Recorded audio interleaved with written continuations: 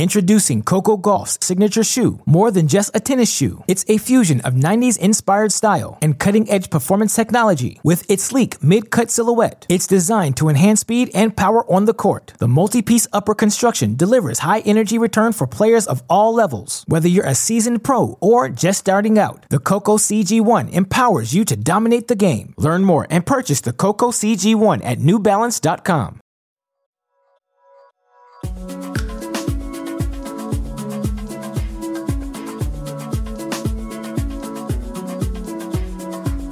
Hi, everyone. Welcome to another episode of the Tennis.com podcast.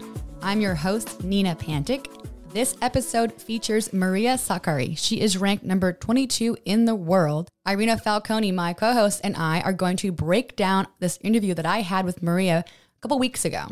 She's had quite a year in this abbreviated season, reaching the fourth round of the US Open, the quarterfinals in Cincy, the third round of the French Open, and then the semifinals in Ostrava to wrap up her season. And she's someone that puts a lot of pressure on herself going into each tournament expecting to win. So let's jump into the interview I had with Maria Sakkari. Introducing Coco Gauff's signature shoe, more than just a tennis shoe. It's a fusion of 90s-inspired style and cutting-edge performance technology with its sleek mid-cut silhouette. It's designed to enhance speed and power on the court. The multi-piece upper construction delivers high-energy return for players of all levels. Whether you're a seasoned pro or just starting out, the Coco CG1 empowers you to dominate the game. Learn more and purchase the Coco CG1 at NewBalance.com. Thank you for your time, first of all. No worries. So obviously the French Open had been different than New York, but everyone's talked so much about the conditions this year. Is it that different than the French Open you played last year in the spring?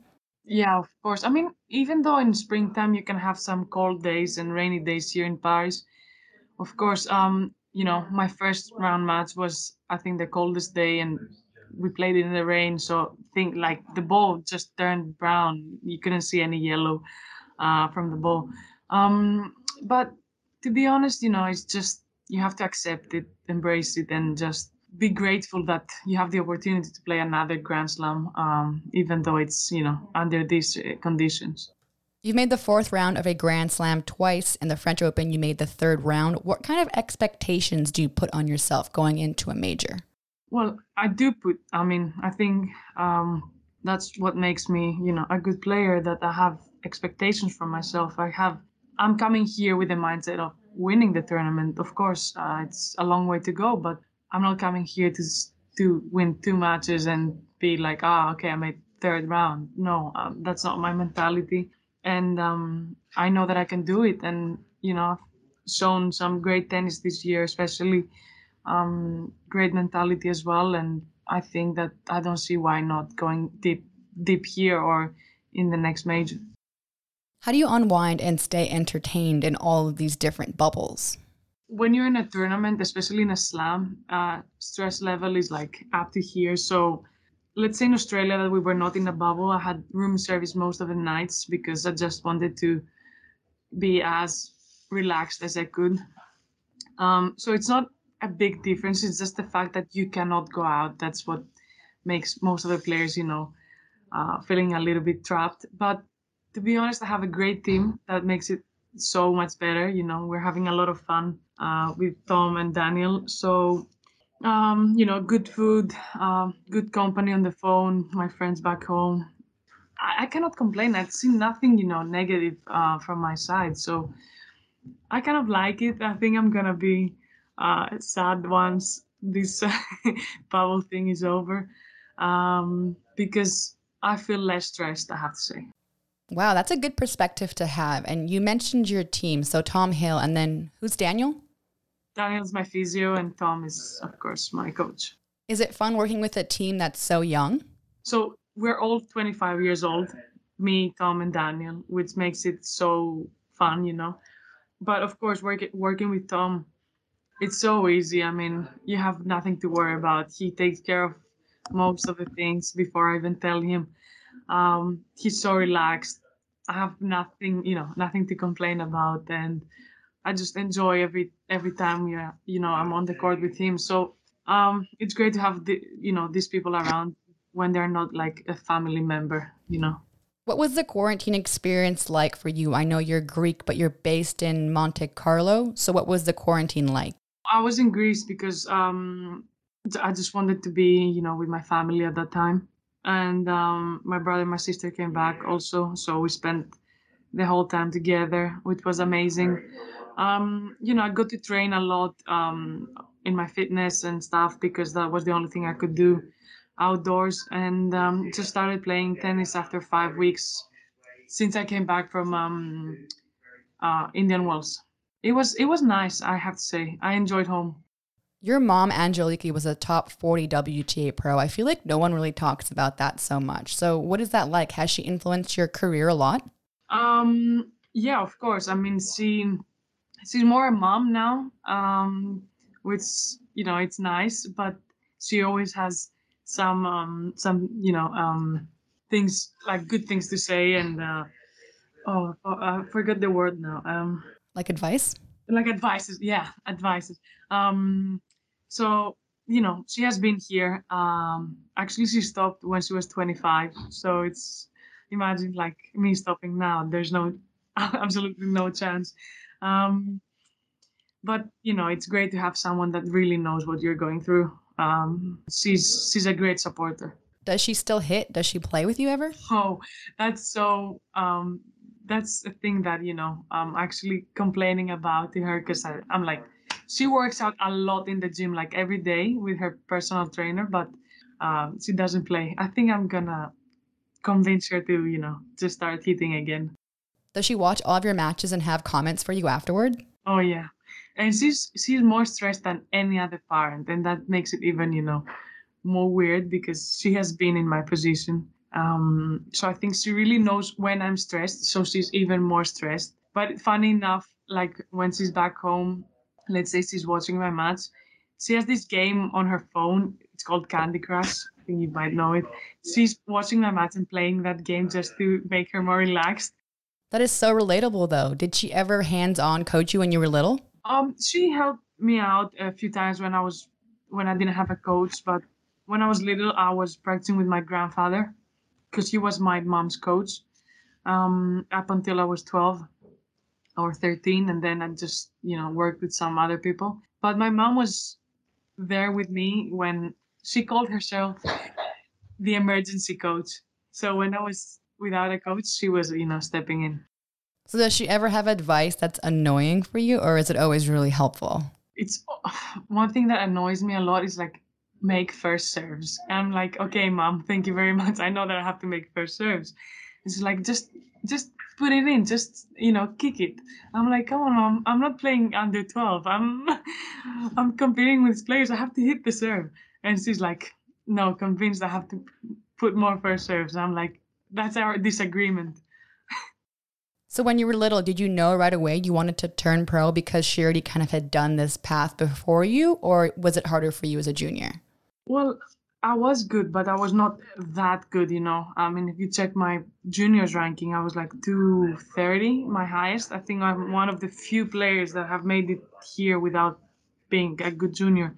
So it's not like I was, super good or I'm like, I'm gonna make it for sure. I told my mom when I was 18, I'm just gonna make a try going to Spain and just train there and see if when I'm 22 haven't made made it or feeling that I can make it, I will just do something else. And 22. That's a good amount. Yeah. What else would you do? Well, trust me, my mind never stops thinking. I have a lot of things that I want to do in in my life. I'm thinking of a lot of things that I can do outside of tennis, of course, and or including tennis. And I feel like I'm capable of doing other stuff, which makes me also quite happy about it. And I'm not just tennis, tennis, tennis. So I think I would find something fun to do. My last question, do you realize how different your game is compared to other players? The heavy spin, the big serve, you have such an aggressive, powerful, physical game. How big of an advantage is that, especially on clay? The good thing about my game is that, once I step on a different surface, I can, do some adjustments. Let's say here, of course, I use more my forehand. Maybe on the hard court, I use more, I don't like run around so much. But the thing that has improved a lot in my game is my serve, because we worked a lot. That it's giving me, like a good, how can I say it? I'm more relaxed when I play. When I know that I can serve it out, or when I know that I can rely on my serve a little bit more than before. But of course, my main thing is my physicality. Then, I feel like I can stay on court forever, which is good. Oh my gosh. Okay, well, best of luck. Thank you so much for your time. Thanks a lot. See ya. Bye.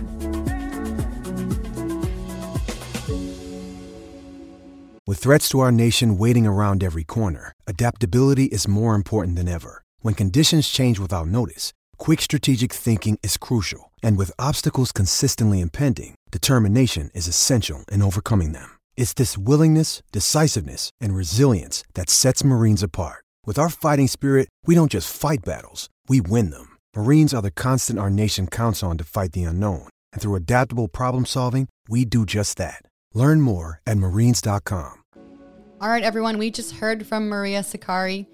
Irina, what's your initial take on Maria, and have you ever played her? I'm not sure that you have, but you've seen her play, obviously.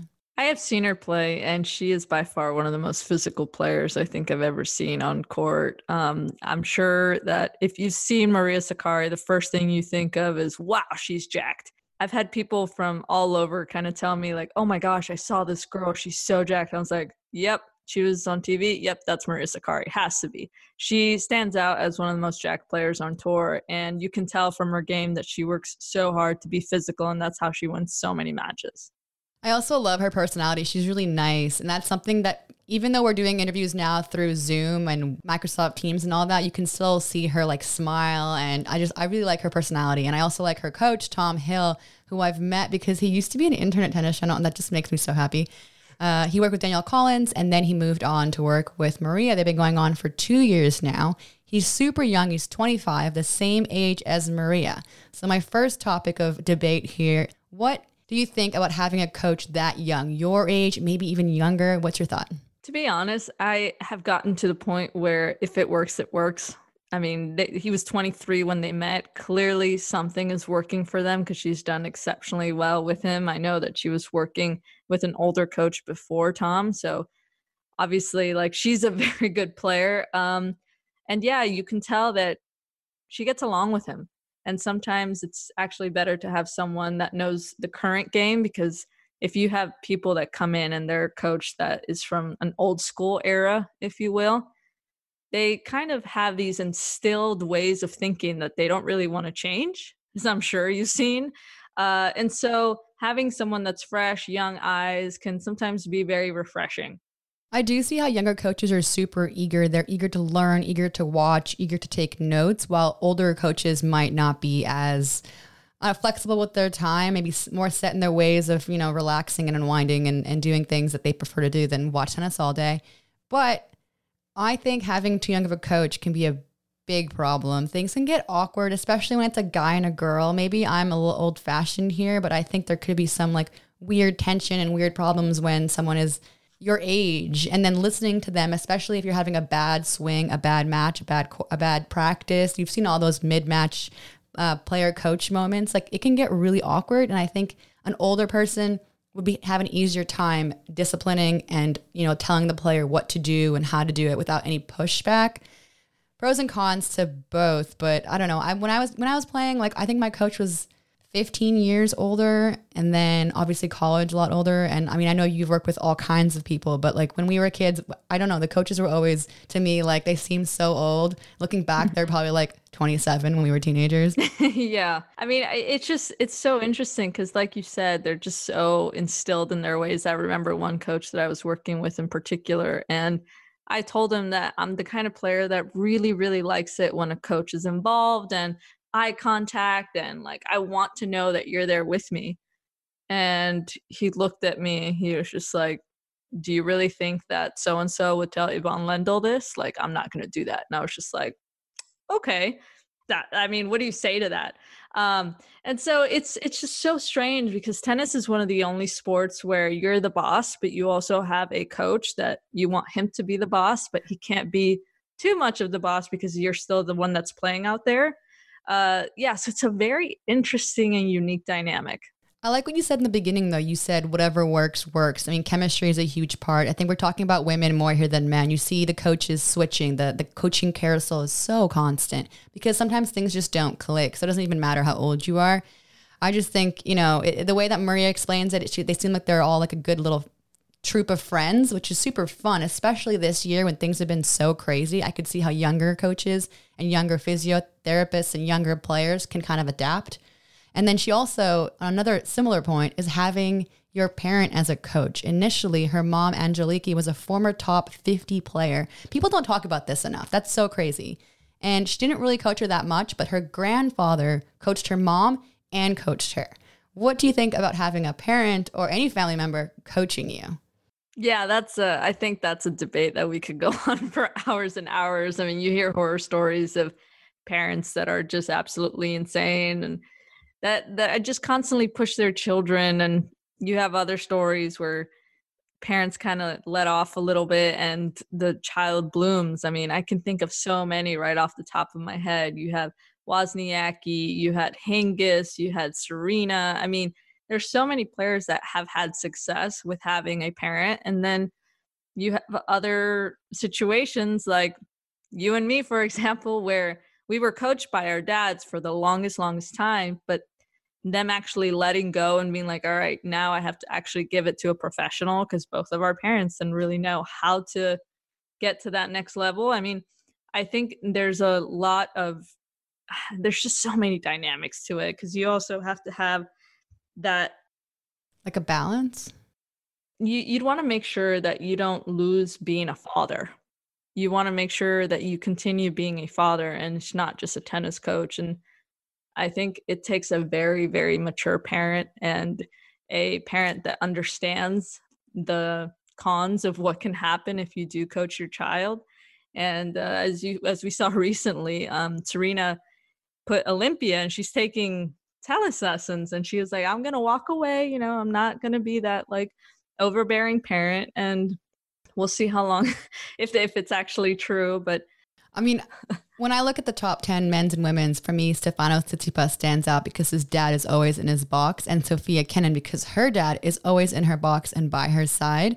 It kind of seems like it's working for both of them, obviously. They're top 10, and they're young. But when someone's like 25, 28, 30, and their mommy or daddy is in the box, like, freaking out, I don't know if I'm that comfortable with that. I think at some point you got to let it go. But what I also find interesting is that most of the player-parent combinations, the parent was not a former pro. Like Taylor Fritz's mom doesn't coach him. Maria Sakkari's mom doesn't coach her. But then we have all these other people who are like recreational, like our parents or our dads were.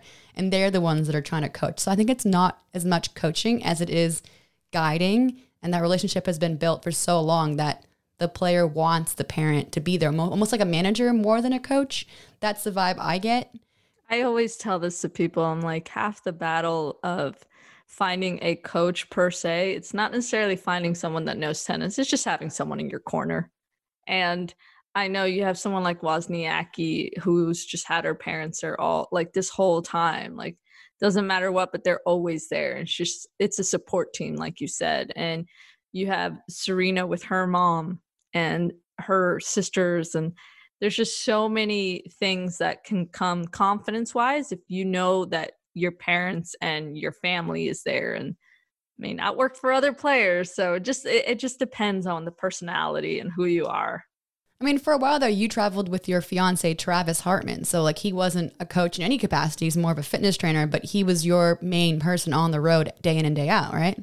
Yeah. And at one point I won my biggest title, and it was in Colombia. It was a WTA title where they allowed on-court coaching, and he didn't come on court one time because he's like, what am I going to say to you? Like, what am I going to say? And so just having someone there, I tell this to everyone, especially girls that are on the ITF tour, that they can't really afford coaches that are good coaches because the good coaches are with the top 100, top 50 players.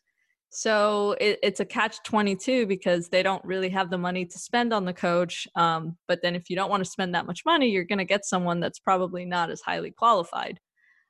So I always tell people, I'm like, if you don't have a coach that you can travel with, just have someone that you just trust, like with absolutely everything, that's just going to be in your corner no matter what. I agree. I've seen combinations where like friends will come on court for on-court coaching, or and girlfriend or boyfriend will come on. I mean, I think it's all about whatever works in certain situations, and each person is different. We don't know what's going on with Stefanos and his dad all the time. Obviously, we can only judge from what we see. So it is what it is. And I think each case is different. But another topic that stands out to me from my chat with Maria, obviously I caught up with her a few weeks ago, and she'd end up losing in the third round of the French Open. She felt she's going in with the intent to win the tournament, not just to make the third round. And in looking back, I'm like, yeah, of course you could have won. Anyone could have won that tournament, like literally anyone. So what was your mentality going into tournaments? Is going in with the intent to win the whole thing the right way to do it? 100%.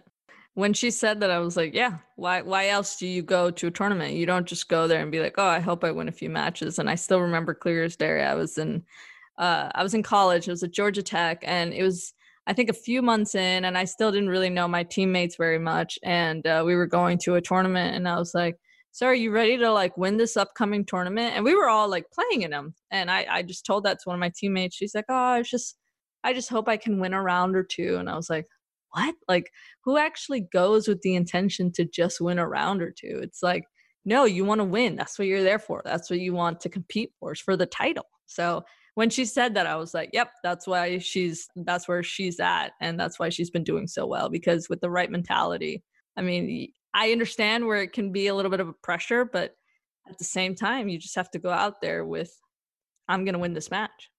I think I see it a lot more in higher ranked players. As you said, Maria's top 20. So the mentality makes sense for someone that level. I do see sometimes younger players or newer players just going in, trying to gain experience, trying to grow, hoping to make second week, hoping to beat so-and-so opponent. And it's a bit more small-minded. I think when you get so much ranked, so much higher, you start to think big. And I like that she's thinking big. I think she's definitely a threat for Grand Slams. Still, someone that I really enjoyed chatting with and touched on some really good points, particularly young coaches, parents as coaching, and going in to win. So I hope that everyone got something out of this. And Irina, thank you. And thanks everyone for listening. Thanks, guys. From the Tennis Channel Podcast Network, this has been the Tennis.com podcast. Be sure to subscribe to stay caught up. We're available on Apple Podcasts, Spotify, and every major listening app, as well as tennis.com/podcasts. You can also see the videos of our episodes on Tennis Channel's YouTube page and tennis.com's Facebook page. We're your hosts, Nina Pantic and Irina Falconi. We'd like to thank our team, editor and audio designer and video editor Christina Koseva, producers Alexa March and Sean O'Malley, and executive producers Shelby Coleman, Kyle Einhorn, and Andy Chu.